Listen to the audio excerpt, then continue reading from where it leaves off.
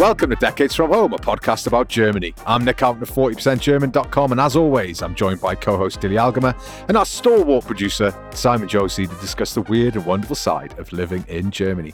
Hey, you two, how we doing? Good, thanks, Nick. Yourself? I'm good too. Thank you, Nick. How are you? Yeah, apparently Simon doesn't care about you, Dilly. How are you, Dilly? I care. Are you okay? Are you all right? Thank you, Nick. I'll be your friend. It's no problem. And yes, Simon, I am okay. But before we do anything or go any further, I've got some news for both of you. The draw for the European Championships tickets was today, and I am sad to report that we did not get any tickets. My bank balance is slightly happier about this realization, but I don't know anyone who got any tickets. I'm pretty sure all those tickets went somewhere else. Someone else has got them. But I don't know. I saw some people on Twitter saying they hadn't. No one in the fantasy football league that I'm part of got tickets, and we all applied.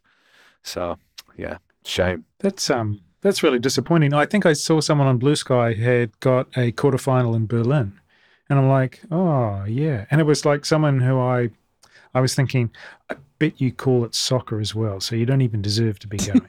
Always call it soccer. Always call it soccer, especially when you're in front of British people. Say it to them. Say it loud and proud. I like to go back to Britain and call it soccer and start arguments, but that's just the way I'm inclined. So sorry to be the bearer of bad news and deliver that bad news to you, no. but as you're recovering from that bombshell, I've got a pop quiz for you, hotshots.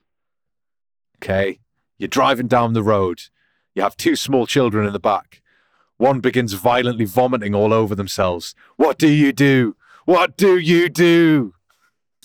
You go first, Dilly. Haven't you raised two kids? I think you're more suited. Oh yeah, I'm totally ready to answer this. Do me proud, Simon. No, Dilly. No, Dilly, what would you do? You're trying to avoid the answer, so I'm really going to Fucking push Christ, it now. was I too subtle for the two of you? I'm one of those people who can't watch people vomiting, who can't hear the sounds of vomiting because I do it myself. And this while I'm a teacher in a school, which means that when there are kids throwing up, I have to run the other way, but I organize for other people to come and take care of their throw up. I can't even stand the smell. That's convenient. And I used to go to school in a school van. So like there were around 30 kids in a fucking van, and there was a van driver and a van auntie, like the admin people. And there was always at least two kids who would throw up on the way to school. And, you know, anything they drink, like milk, just before they set off to school, they would throw up. If it's chocolate milk, the vomit looks like chocolate milk. And the whole van would stink of vomit. We'd have to seed, and they'd have flecks of curdled milk all over them. Blech. I can't stand it. Simon, take over. Yeah, I guess because I'm kind of practically minded, I would think, well, first of all, you have to maintain control of the car. What do they say? Aviate, navigate, communicate. I think you need to do those three things, right? I'm not landing a fucking stealth bomber. And then, you know, you find somewhere safe to pull over and deal with the child. But the other practical thing I was thinking, it's really important not to shame the child, and say, hey, you know, this happens. Don't feel bad about it, because there's nothing worse. I mean, you already feel bad about vomiting, as Dilly's just informed us in graphic detail. But I think it's important that you don't sort of become psychologically hung up about it, as apparently Dilly is about vomiting. Yeah, because it just ruins your life otherwise, as it clearly has ruined Dilly's life. Just a bit. So what happened to me, this was on Saturday afternoon. I told you last week that my daughter was not feeling well and been off from the kindergarten. She managed to go into the kindergarten finally on Friday, which was to everyone's celebration, because it was St. Martin's Day, right? Which meant they got to build lanterns, and then we went on the St. Martin's Day walk. I had to spend 10 minutes in a church. It was terrible, but then it was nice once we got out. But yeah, it was fine. And then Saturday came round, and my daughter had been complaining about being sick. And I was kind of like, is she just trying it on again? And she kept saying, mein Bauch tut weh. And I was like, that's not great. And then we went to, I don't know where we were going. We were going somewhere, got her into the car, and this is funny, right? Because I think, like a lot of people would think being like a bit of a wastrel in your 20s and a bit of a piss head like I was in your 20s would be a waste of time. But actually, it gave me some key knowledge that would be very useful in this particular scenario. So we're sitting in the car, we're driving, and I hear a sound, and straight away I knew exactly what it was. A kind of belch and then a liquidy sound, and I was like, oh God, she's vomiting on herself. I was in the passenger seat, so I turned around and looked, and she's just basically placidly being sick all over herself, which you said don't shame them, and that was one of the first instincts, was like, don't make a big show out of it. She probably feels this is a bad thing. And I said, oh, darling, are you okay? I had to stifle my laughter because it was objectively incredibly funny, because children being sick on themselves anyone being sick on themselves is incredibly funny. And it's not the first time I've dealt with someone being sick on them. I've dealt with adults being sick on themselves when we've been out on a night out. So it's not a biggie for me. But it reminded me how far I've come in the 3 years since my daughter's birth, where my biggest fear before she was born was dealing with bodily fluids and bodily functions and whether I'd be capable of doing it. And it was just, didn't eat water off a duck's back. It didn't even matter. Didn't feel sick. I never do. I just dealt with it. A lot of cleaning involved. But yeah, it was pretty full on for about 10 minutes. My wife is exactly like you, Dilly.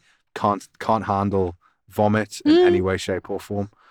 But I will say, try and be nice. Don't shame them. But if you get a chance, piss yourself with laughter, because it's really funny. It's so funny. I think I have felt the same kind of grace from my boyfriend, because when I throw up or I'm sick in any sort of fluidy way, he really takes it in his stride. And one day I remember, like, when we were first going out and I was sick, and I remember asking him, you probably don't want to hear about blood while you're eating or about me vomiting. And he told me that his father had been an anesthesiologist, and this was dinner talk. So, he used to talk about wounds and sepsis or pus and whatnot every day at dinner. This is fucking nothing. And he made me feel completely at ease about all my disgusting bodily fluids, and that was one of the nicest things he's done for me. I remember the first time our eldest son was car sick. We were driving in from the suburbs into downtown Beijing, and he was sick, and of course the funny thing for us was that he didn't have the language to describe what was happening. So he just said, oh, Mummy, Daddy, I've just had a big cough. Aww. Technicolor cough. And so that's been the terminology we've sort of used ever since. If you're sick, you're having a big cough. A big cough. Yeah, my daughter definitely had a big cough. But I mean, it continued through Sunday and into Monday as well. Turned out she'd had a sort of allergic or some kind of reaction to the medicine she was on to clear up the scarlet fever, and so she wasn't well. I felt so sorry for her. The next time she was sick was when she was literally eating, and she was sick all over the food she was eating. Oh no! God, that was horrible. And my wife just lost her mind. She left the room, couldn't take it. I waited until she finished, and then I gave her a bucket, and that was so sweet. I said to her, this is your bucket. You've got to look after it. You've got to give it a name. She's like, Daddy, I don't know what to call my bucket. And I was like, we're going to call the bucket Gary. She's like, Gary the bucket. And so she carried Gary the bucket around with her for about 48 hours. Aww. Everywhere she went, she had a green bucket called, and she'd be like, I've got Daddy, I've got Gary, I've got Gary. Aww. And it was so sweet. But it was like a way of making her feel like it wasn't so bad. And it was like, maybe it was a little bit special for her. She had this bucket. And so she felt a little bit better about it. But yeah, it was objectively hilarious, cute, and disgusting all at once. It's nice when you get the trifecta, for sure. My brother is the same as me, and he can't even watch babies eating banana. It's that bad with him. With food everywhere, he can't watch it. And I remember, he became a father in December, and he on his shoulder there's this perpetual wet patch, and I'm like, how are you? And the little baby, he spits up. And my brother's just like, he wipes it away like it's a mosquito bite or something. And I'm like, oh, ew, how can you do that? He's like, yeah, it's nothing. It's nothing. You just get used to it. Like, it's much easier when it's your child, I guess, or you've taken sort of responsibility for the child. But like, I think it's never that bad. And like, boys are definitely worse than girls in my experience. Girls generally hold their food and themselves like a lot better as babies. My son is much worse for that. But I take a massive amount of pride in being able to feed my son and then burp him like straight away. Like get him on his shoulder, pat on the back, a couple of well-placed pats. You feel that the gas is loosening and he just burps really loudly. And then you're like, yep, that's how good I am at being a parent. It's my measurement of parental skills is being able to make your child burp at will. And yes, I mean, that's something that just happens. You need a fine line in like little bits of like Spucktuch, against this thing is what my wife calls like a spit up cloth. So, yeah. Basically, we've got loads of those. Yeah. A big, really, really big ones. They sell really big ones that like fold out into full on like mats almost. That's the ones you want because you just can reuse them over and over again.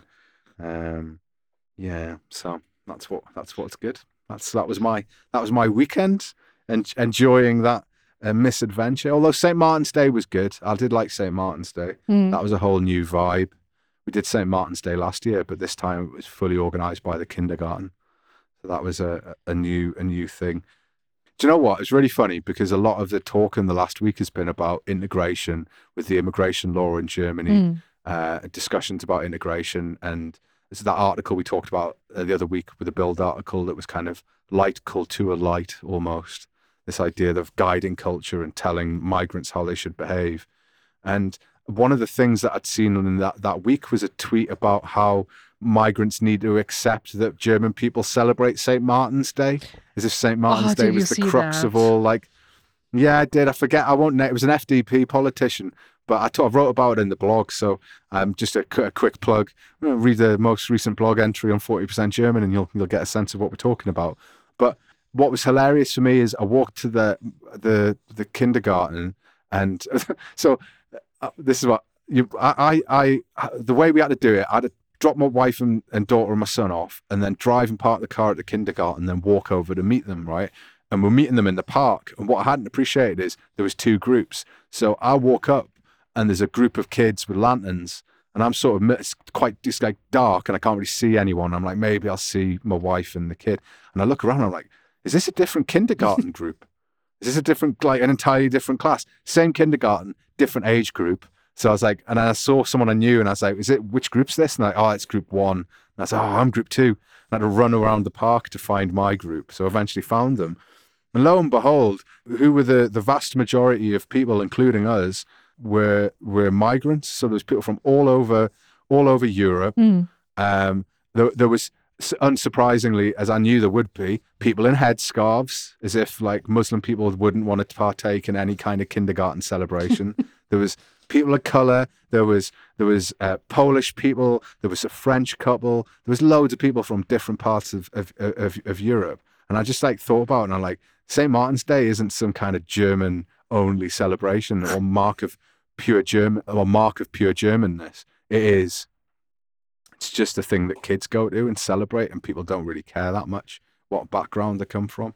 So I just thought that was really funny as I was watching it, given the rancid conversation about guiding cultures and shit like that. But yeah, that's my 2 cents. I'm not sure how you feel about St. Martin's Day. I'm not sure it's a massive celebration for either of you, really, is it? Was it big in your school, Dilly? We didn't do anything for St. Martin's Day. I think I was also sick that week, or maybe I was on holiday. No, wait. There was no lantern lauf or something like that last week? I wasn't sick last week. I was not on holiday, and we didn't do anything to do with lanterns. We didn't have any lantern-related activities in school. Because sometimes it's a lantern lauf and sometimes it's a St. Martinszug.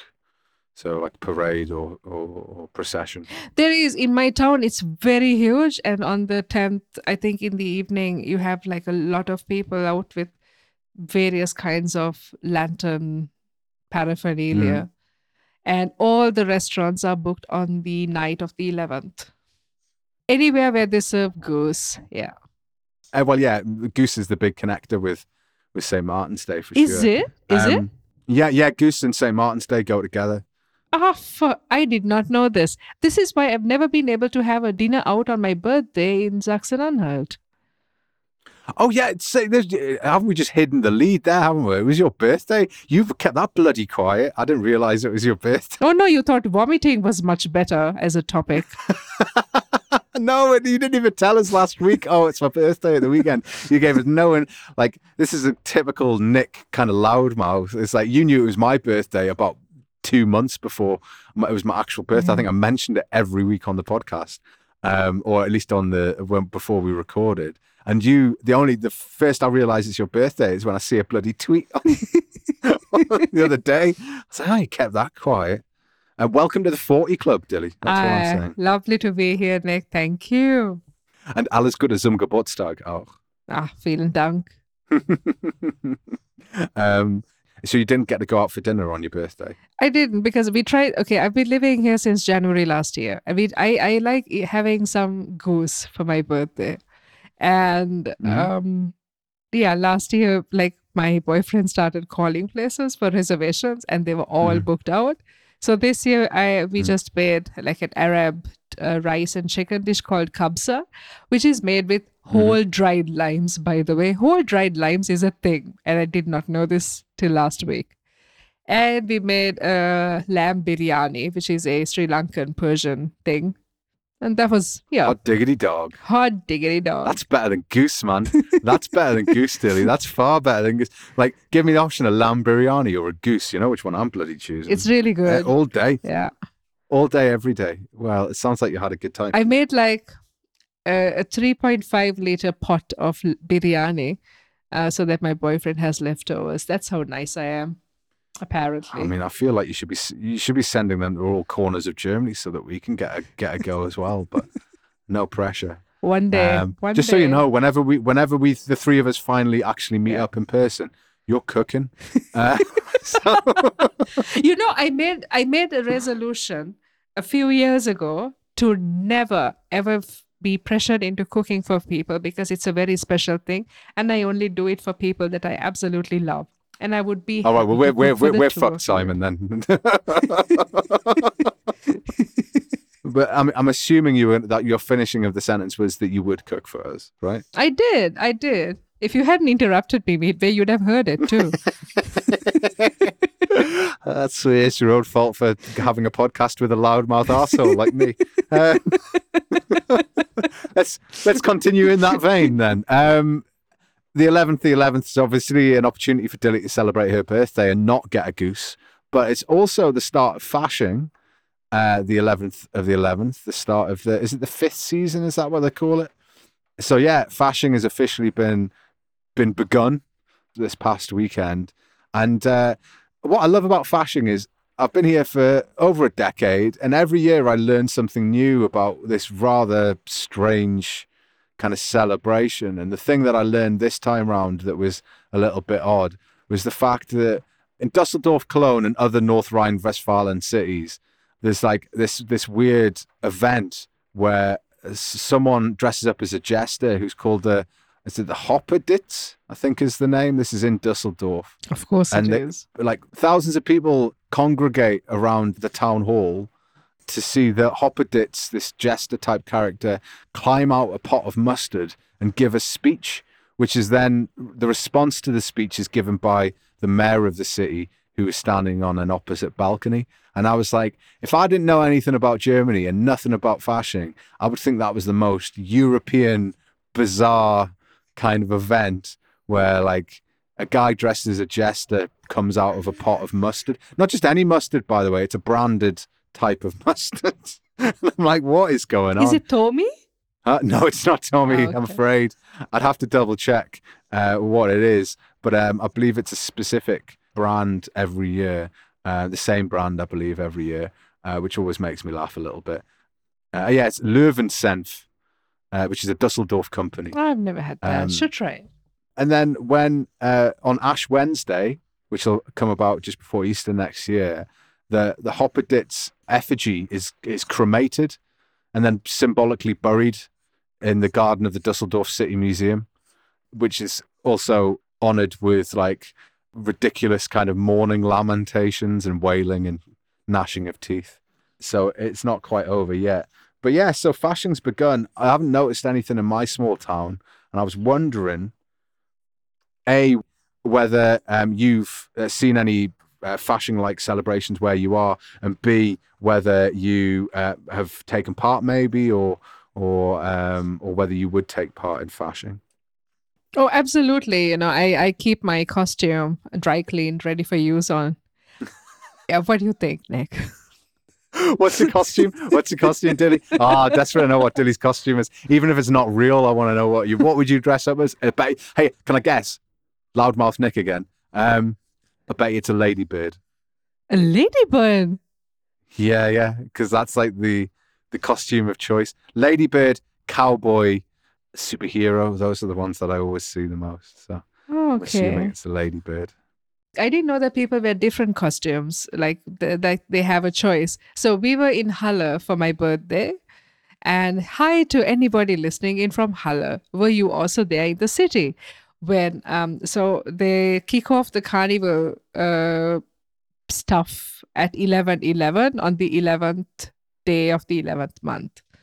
And I didn't realize this because I just saw a lot of people in kilts and like Highland costumes.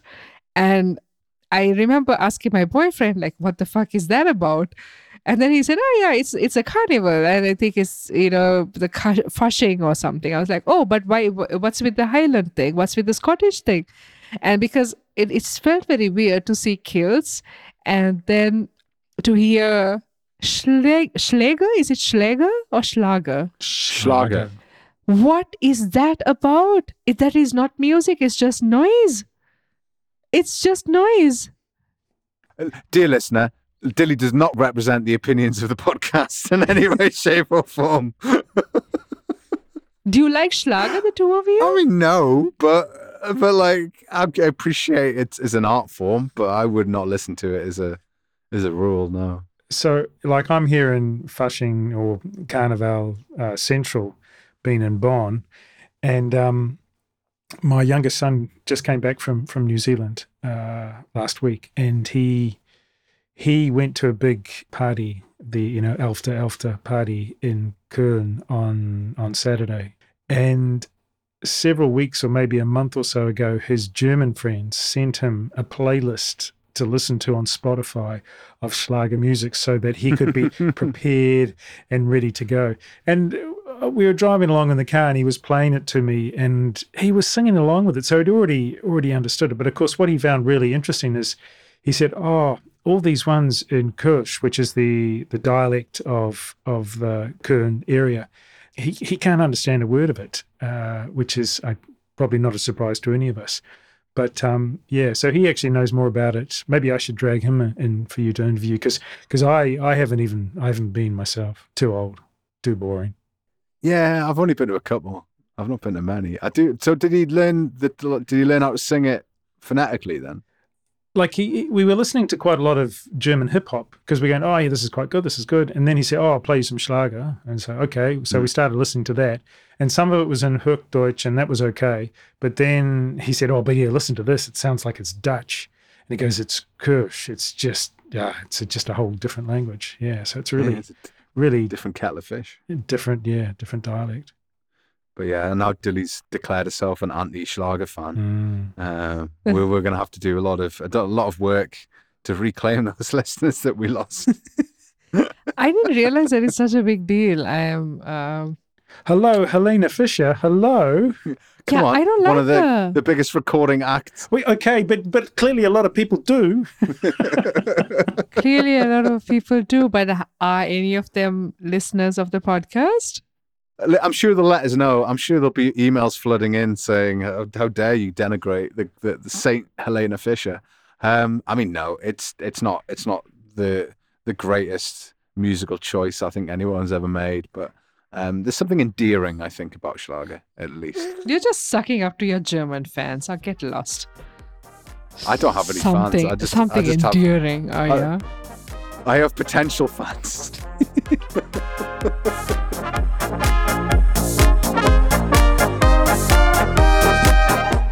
As regular listeners know, the second half of the show is usually our chance to focus on some specific news stories from the last week in Germany. But this week, we have something a little bit special for you, listener.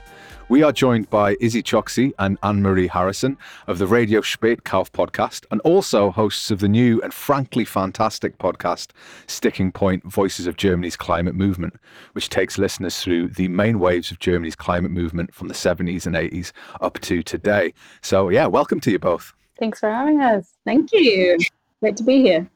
Yeah, I'm really happy you've been able to join us because I've got loads of questions. I've got to say, I was sort of gushing before we would start the record, but I've really, really enjoyed the podcast. There's only 2 episodes out so far. Yeah. The third one's coming out soon, though. It's coming out soon. Yeah, I'm really looking forward to it. I think it's a fantastic bit of work, and so yeah, I'm really, really happy that we get to have a conversation about it. So I'll just hit you with my first tough question, which is for those listeners who may not know your regular podcast, Radio Spätkauf. Anne-Marie, Izzy, tell us a little bit about yourselves. I'm Izzy Choksi. I'm a regular host on Radio Spätkauf. I started hosting on Spätkauf around 2.5 years ago now. And I moved to Berlin about 11 years ago. And this is unfortunately not my day job. I work instead as a climate policy analyst at a climate think tank. And yeah, Anne-Marie brought this idea for a podcast to me at the beginning of the year. And we've been working on it since January so far, 2 episodes and a third one coming out soon. So I am a journalist, and I actually met Izzy when I came to Berlin for a master's in history. And we started working together years ago on a feminist discussion group. And then it was awesome because when I first moved to Berlin, I was actually listening to Radio Spätkauf as a fan. And so I've been a fan for years and years. And then at some point, Izzy joined, and us being friends, I noticed her on the pod and then hopped on myself and was, just really excited to get to work together, get to collaborate. And since I'm a freelance journalist, I've been doing mostly print as far as my background goes, and I'm trying to transition to do more audio work. But currently, it's just passion project, all unpaid, but yeah, isn't that just the way? Donations are welcome. Yeah, too right. It's on my Patreon. Come have a look. Give me a coffee. Exactly. So you mentioned, as you mentioned, Anne-Marie, it was you that came up with, originally with the idea to create the mini series. I mean, it's funny because Izzy just mentioned you work for a climate think tank, and it's like, all right, you could have had this idea too. But I'm curious, like, what initially motivated you? Was it the journalistic aspect, or was it just because everything's on fire and we need to do something? I mean, what was your sort of main motivation? I mean, everything being on fire, figuratively and literally, coming from California is certainly a motivator. I also was coming at it from the perspective of a journalist who also was studying post-colonial revolutionary groups in my history master's. And I specifically, one of the papers I wrote looked at the Red Army faction and how the media in West Germany in the 70s and 60s was talking and framing the Red Army faction, who were this Marxist-Leninist guerrilla group, basically.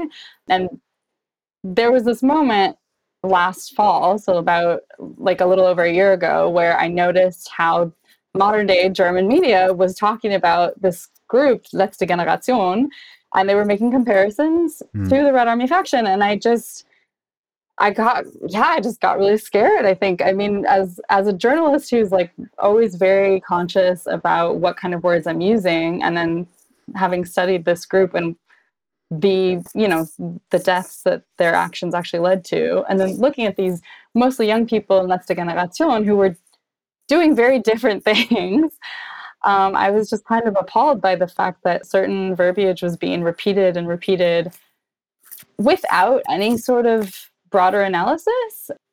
And so I think as a freelance journalist, I get a little bit more leeway than, say, a journalist who's working for like one of the big media houses here to be critical of this kind of thing. And so I think I just called Izzy at one point and I was like, hey, I've got this friend with all this climate knowledge. Let's do something. Because it really felt like was a big narrative that was missing from the media coverage, not just of Letzte Generation, but I felt like also as an international living in Berlin, I didn't feel like I had a good sense of what the climate movement was, what its history was, and who Letzte Generation was. I felt like, Izzy could lend a lot of that expertise to fleshing some of those things out. Yeah. Oh yeah, I mean, I really feel that. I think one of the things I really enjoyed about the podcast is the fact that it's there's a lot of information, but it isn't overwhelming. And I guess that's partially to do with sort of your both your backgrounds. But obviously, the question I want to sort of ask is like, with all this climate knowledge, do you find it difficult to kind of, like, if I lecture, so when I explain stuff in the longest winded way possible. And what you do in the podcast, I think is really interesting, is it's really succinct, and you have these little explainers in the middle of the show, and you like stop and go, oh, do we need to explain this? And then you sort of, you give a lot of detail. Do you find it difficult to stay focused on those sort of explainers, or do you find that you're sort of cutting bits out and you're like, oh God, that's really important, but I have to cut it out for time? Or like, how do you kind of narrow down the information? I think that's a really great question, and I think that the experience that I've really leaned on for that side of things has not been my climate knowledge because I work in the sector. It's instead been the fact that I used to work as a tour guide. I worked as a tour guide for around 6 years, and so for me, taking very complex pieces of history and then condensing it down into a 10-minute narrative, that's essentially what I worked on. That's essentially what I did for 6 years. And I taught German history on the 20th century on the streets of Berlin. So I'm talking about the most complex, some of the most horrific parts of human history being played out on the streets of Berlin, and having to sort of condense those into small nodes of information, and also really recognizing, like, who's your audience? What do they really need to know to truly understand this history, to get a real sense of it? And that, I think, I brought to, when Anne-Marie came to me with the idea, I immediately started historicizing it because that's kind of my background. And yeah, I find when you're really kind to an audience and when you're kind to a listener is when you actually take a complex idea and break it down into something that's relatively simple to understand. Because what you're saying to an audience member is, I'm not gonna try to act like I know way more about this than you do. I'm going to try and instead impart some knowledge that I have because I'm interested in what you think. So I think it was more my tour guiding experience than anything to do with what I've worked on in the past couple of years since the pandemic to do with the climate, that really helped with that side of things. Yeah, I think the concern, I guess, in making something like this is that it could come across as preachy, and it really doesn't. It comes across as really informed and sort of, I think the thing that caught my mind, I'm not sure if it's the first episode or the second episode, was the description of the open strip mine, and it kind of the comparisons with Mordor, and it was stuff like that I was like, all right, yeah, I can really. And then when I looked at it online, I was like, all right, that's the spot on kind of comparison. But yeah, I think it's got legs for sure. I mean, just on that, like the first wave of the protest movements that we started interviewing, the Ende Gelände generation, the ones who are actually going and taking over diggers. The idea of that protest movement was to get those images on TV screens in the average middle-class German home. Like, that was the idea of that protest movement. And I think what we tried to do with the podcast is sort of reconjure that in a way and try to like get that idea in the minds of people who were listening. And it is like, if you go to an open strip mine, it is, there's no other way to explain it, I guess. Tolkien did a really good job. Yeah, I think, well, I mean, you mentioned Ende Gelände there, and there was a question I kind of wanted to ask about. It was when you were interviewing the one of the activists you were speaking to about Ende Gelände. I forget their name. Apologies, but they mentioned that that movement made climate activism sexy, and it made me sort of think about like, how important is this or that as an idea to getting people involved in climate protests? And do you think it's still like an attractive way? Is it still sexy? I don't like that word. It felt very when Germans use certain words in a way that you're not quite sure you feel comfortable with as a British person, but that's my peccadillo rather than anything else. But I mean, do you feel like it's still attractive, and do you feel like the modern protests have changed because they're more directed towards civil disobedience? So yeah, that's Tadeo Muller, and he tends to use like the most colourful, brilliant language. Yeah. He's also kind of like a professor, a thinker, a philosopher, and also like a great public speaker. So yeah, I think what's sexy about the climate movement, if we can call it sexy, is that it keeps bringing in new generations of people, and anything that young people do is quite sexy in comparison to what middle-aged people do. But I think what's really important to remember about the climate movement is that it hasn't lost any of the original people in it. Unfortunately, we haven't won this battle yet. So the people who started Ende Gelände are still just as engaged, have actually professionalized into this movement. So professionalized now get essentially paid wages for what they do towards climate mitigation. And the next generation are coming and doing sort of, you know, the young, sexy, new version of those protests. But we have like 3 or 4 generations of people now who are part of this movement. So if it's sexy, it's because young people keep on coming to the movement and keep on innovating and keep on creating new styles of protests that capture people's imagination and try to move the necessary majorities towards action. For me, like the fact that so many really young people and children are kind of on the streets and have since Greta Thunberg been like mobilizing really visibly. I think actually the fact that like younger generations are kind of rejecting that it needs to be a counterculture thing actually sort of removes that the need for sexiness for me, because like, I mean, when, you know, a lot of protest movements that were popular, again, not to get too like historical on us, but like the Red Army faction, like they were sexy, like they were wearing, you know, black leather, the sunglasses, they were outlaws. And I think there always is this element of people doing, something illegal that can be really thrilling. But I think in a way that, I mean, that goes into this exploration of the word radical as well, like what's radical and what's actually counterculture in the moment. Because I think like normalizing the fact that anyone can be an activist is also a really important part of the modern day climate movement. Yeah, sure. I mean, you mentioned that point about radical protest, and it is one of the sort of underlying themes of the podcast, is that nature of activism and what can be considered radical protest. Why do you think that topic in particular is so important? So I think radical tends to be used as a term for anything that is new. So each iteration of the climate movement, what we've tried to show in the podcast series is that we've got sort of successive generations with different tactics. And each time we have like a new wave of different tactics, it tends to get this label of radical. And what is labeled as radical today may, in fact, in 10 years' time, be seen as quite quaint and nowhere near what we're seeing in 10 years, 15 years' time. So it tends to be described as radical, but essentially what it's actually doing is describing something that is new or disruptive. I think what we're trying to also say in the podcast is it's quite dangerous, though, to use this term, because when people hear the word radical, they don't necessarily think of new or disruptive. They think instead of something that could be connoted with violence, with extremism, with something to be fearful of. And that ultimately is used by those with vested interests who don't want things to change, who don't want us to mitigate the climate crisis, who don't want, in fact, us to move away from a fossil fuel addicted civilization or nation or society. They would use this word radical in order to essentially undermine the message of what that movement is trying to say. So I think that's what's dangerous about the word radical.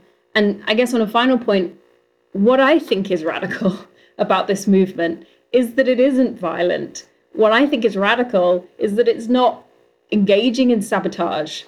And I think what is so radical about the people that we interviewed for this podcast series is that they have, all of them, such an incredible belief in democracy. And the reason I say that's radical is because why? Why would they? You know, in 50 years that we've known about the climate crisis, democracy has failed to actually adequately address it. So what's radical is that people actually still believe that democracy can do something about this. And that gives me hope in a way, because I think as soon as we give up on that, then we're giving up a lot more than just action on the climate crisis. I think we're also giving up our freedom. So yeah, I think it's dangerous to use the word radical, and I just wanted to sort of like finalize by saying it is, what's radical, I think, is that they still believe in democracy and they still believe in peaceful protest. Mm-hmm. Yeah, absolutely. I think also it's not news to anyone that we live in a pretty scary time where punchy sound bites and things that are easily condensed and flattened get circulated around the media cycle in an instant. And I think there is quite an intentional ability of politicians right now. I'm thinking a lot of the US, but it's also been happening in the 6 years that I lived in Germany, here, of politicians and how they use specific words. And I think it just, at its core, it really terrifies me. I think it can be very intentional by politicians to polarize public opinion, because that is, in my opinion, a lot of what they want to do. It's about getting voted back in. It's about having people on their side. And then these words get reprinted by media sources in really irresponsible ways because they need the clicks, because they need the money. And it creates this mentality of us and them, because any of those us versus them debates are the ones that people can easily grab onto and easily have an emotional response to, without feeling like, oh, I have to research this, I have to go deep into it. And yeah, a word like radical is it's just so dangerous to throw out there. I think so many people, especially, I think maybe people from older generations in West Germany especially, they see the word radical and there's an immediate fear there. There are a lot of people who are big voting base right now who did live through times when they were afraid that they might go to the shopping mall and get blown up. And I think that without, speaking down to people in any way, that you believe what you read, but I think that this is what has been created around us, and it is very difficult to cut through media narratives to find reliable sources, to find balanced reporting that isn't just juggling these sorts of terms. So I think in the year that we've been looking at this, there's less use of the word radical. I want to be a little bit fair to German media at this point, but just when it initially, especially with Letzte Generation, it really seemed lazy. There's a lot of lazy repeating of that word. Yeah, I mean, if it did feel, and this is just an outside observer watching the media and sort of reading stuff every day, and it felt like it was 0 to 60. Like it went really quick to a lot of outlets, and outlets you were surprised by, like Süddeutsche Zeitung is like sort of my liberal news of choice, and it's sort of the slightly left of center, and they were already writing articles or getting opinion pieces that were heavily kind of negative towards anyone who had the temerity to glue themselves to a road. And then you have like the violence that was meted out to people who would glue themselves to roads was also highly extreme. It felt like it ramped up that tension, and I think that maybe they have taken a step back over the last few months, but it's only as a good thing, because it did. Those videos of people being sort of beaten up on the street or pulled off the street seem to be coming up on Twitter over and over again with a disturbing regularity. But one of the things I've been thinking about with regards to Letzte Generation is the one of the protests that got a lot of heat and a lot of attention was the one over the summer at the Brandenburg Tor, and it made me think about the sort of decentralized nature of these climate protests, where you have small groups of people who are really motivated to kind of get the word out and kind of take direct action. And the thing I'm sort of thinking about is that a positive, do you think, for the movement, or is it not, when sort of you don't have like a centralized message necessarily, or you don't have a centralized leadership? Is that an important aspect of Letzte Generation? Or I'm not sure what you think. Yeah, so I think, not to be a mouthpiece of Letzte Generation or whatever, but I think if you were asking them that question, they would say that they have a code of conduct, and their code of conduct is very strict, and it is like non-violent, and it is passive resistance. So that's when you see them, if they are being attacked, they will literally just go limp. And it is also a tactic to try and make trying to arrest them and take them away harder, but it is also a way of being completely passive and not aggravating a situation or making it even heightened. So I would think from their perspective, they do actually have quite a strict code of conduct. And if you don't abide by that, then you're not really allowed to sort of affiliate yourself with Let's Generación. But I think in terms of what you're pointing out, which is this idea of decentralized activism structures, that's sort of like a necessity. And we've seen that across history. Whenever you have large civil rights movements, they have, affiliate groups all over, a country or whatever region that they're sort of focusing on. Because when people, I guess, aren't doing this for a living, firstly, they need their own autonomy, otherwise they'll drop out quite quickly. So that's one thing. Trying to keep people in the movement means you have to give them some of their own autonomy. And secondly, I think it's also an idea that this should be sort of like flat hierarchy, and people do come into the movement with a lot of passion. And in order to harness that, you shouldn't necessarily be directing it from the top. So I think there's a lot of reasons why it does decentralize. But I think that ultimately, like with a group like Let's Generación, you can't really call yourself an affiliate if you don't actually abide by their core principles, which they outline on their website and they make very clear. The organization of it I find really interesting, and also the kind of just the willingness of people to do it. I find that's really impressive. I mean, that's one of the things that it is just ordinary people going out and motivated by what's happening around them. And that's a point I kind of wanted to touch on. You make a big point of saying like the most of the protesters are just ordinary people. And this sort of obviously is blindingly obvious, but you mentioned it a few times. Why do you think it's so important to highlight that aspect? Oh, I feel like, and I can never speak about this without sounding a bit hokey or a bit cheesy, but it's all right. I mean, the reason I'm an activist, the reason I'm a journalist, the reason I want to share stories is basically empathy. I think the only way that we can change anyone's mind is basic empathy, and that is to hear people describe their experiences. It's how I'm moved. It's how I'm inspired to join anything that's bigger than myself, not every day, not to maybe the same extent that I've seen and some of the people I've met through this podcast. But I just think it's, if we can't create more empathy in a world that is so hurtling away from any sort of connection between humans, then what are we doing? Then why are we here? The core also is that these people can speak for themselves, and they're just not getting asked to. And so I think one of the things we also wanted to do with not only provide a framework of like, here are some of the basic core facts that we have now understood, and we want to present them in a way of like, here is what we're learning as we're learning it, but also here are the voices of the people who are putting their bodies on the line. And sitting across from Tim Vexim and Kasim from Let's Generación in his kitchen and having him tell me, I don't want to do this. I don't want to be being dragged off by cops. I don't want to have the average German Oma come by and hit me up. That's not an exact quote, but like, I don't want to have the average German hate me or physically want to hurt me. I'm doing this because I don't think that we have another option. And hearing stories like that, it's just like, yeah, this is what I want people to understand and to absorb from this, is that can you get anything out of that? Can you hear that and think, wow, okay, these young people for the most part, but people from all different backgrounds, all different classes, all different ages are risking something. And why are they doing that?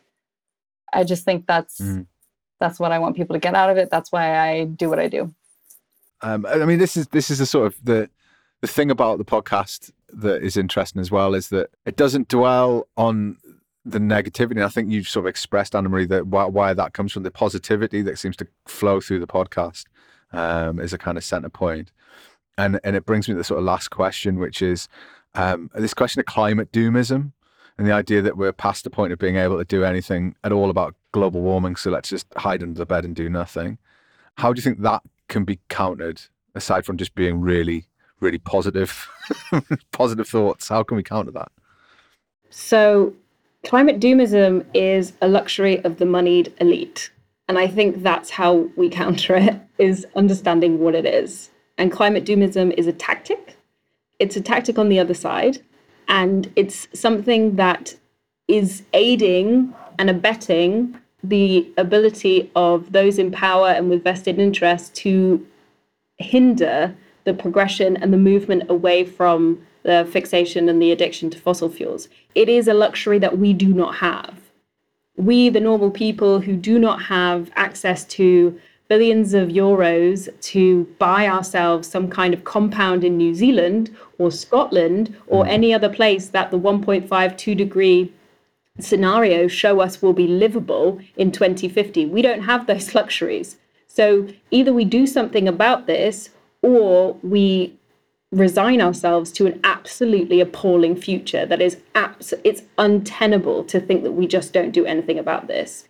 So I think that, climate doomism is a luxury of the moneyed elite, and that is kind of, I think, the way that we counter this. You know, there have been social movements that have successfully managed to counter the wills of the moneyed elite for hundreds of years. We've gotten workers' rights out of them. We've gotten maternity rights out of them. We've gotten, feminism has managed to create a world that is not yet equal between men and women, but is getting there. We've gotten huge concessions on civil rights out of these moneyed elite. We have, through social movements, managed to continuously deprive them of more and more of their power. And I think that is the way that we counter climate doomism, by seeing it for what it is, which is nothing to do with it's all over, we can't do anything about it. It's all to do with vested interests essentially trying to keep things the way that they are. And I think that one point that is really important to really get into people's heads is, if we pass 1.5, which at this point, sorry to say, is pretty much inevitable, then we fight for 1.6, and then we fight for 1.7, and then we fight for 1.8, because every 1/10 of a degree is hundreds of thousands of lives, if not millions of people's life quality. It's not like we just finish. If we can't do 1.5, then we just give up completely. We fight for every single 1/10 of a degree, because every single 1/10 of a degree counts in making hundreds of thousands of people, millions of people's lives livable in the next decades and the next centuries. The one key word I would add, that kind of just to jump off, is community. And I think we live in an age where Western, but capitalist structures don't want us to remember how important and how powerful community is.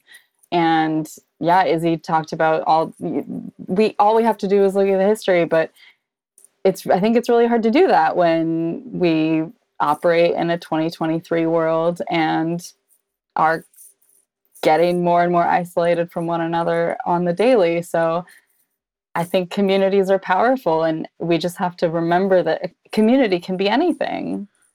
Yeah, I totally agree. I mean, it's a shame we have to end it there. I mean, you're basically like, I'm 2 steps away from slapping my hands and saying preach. It's like pretty spot on, everything you said. I wanted to thank you both for being on the podcast, and for listeners, Sticking Points, Voices of Germany's Climate Movement is 2 episodes in. You can get it on the Radio Spätkauf podcast feed, which is all over the place. I'm guessing the same places you'd find this particular podcast. And if you found this, then you'll be able to find that. Izzy, Anne-Marie, thank you very much for your time, and thank you for the conversation. Thanks so much for having us. Thanks so much. This was great.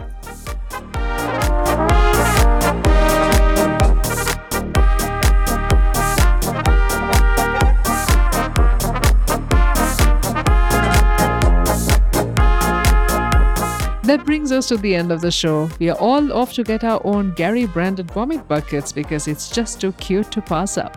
Gary branded vomit buckets, 2 for £1, 2 for £1. Roll up, roll up. Okay, enough of the hawking. If you're enjoying the podcast, why not give us a rating on Apple Podcasts, which only takes a minute and can really help us. You can also rate us on Spotify, so chuck some stars our way there as well. Retweet us, share a link, or post with the hashtag #DecadesFromHome, all lowercase, on Twitter. As ever, if you have any questions, feedback, or maybe an article or topic you'd like us to cover, you can tweet Dilly on @DillyAlgama And you can tweet me at 40% German. You can also get us on decadesfromhome@gmail.com. If you have time, take a look at 40percentgerman.com. Weekly articles are up every Saturday. All that's left to say is thanks, and bis zum nächsten Mal. Cheers.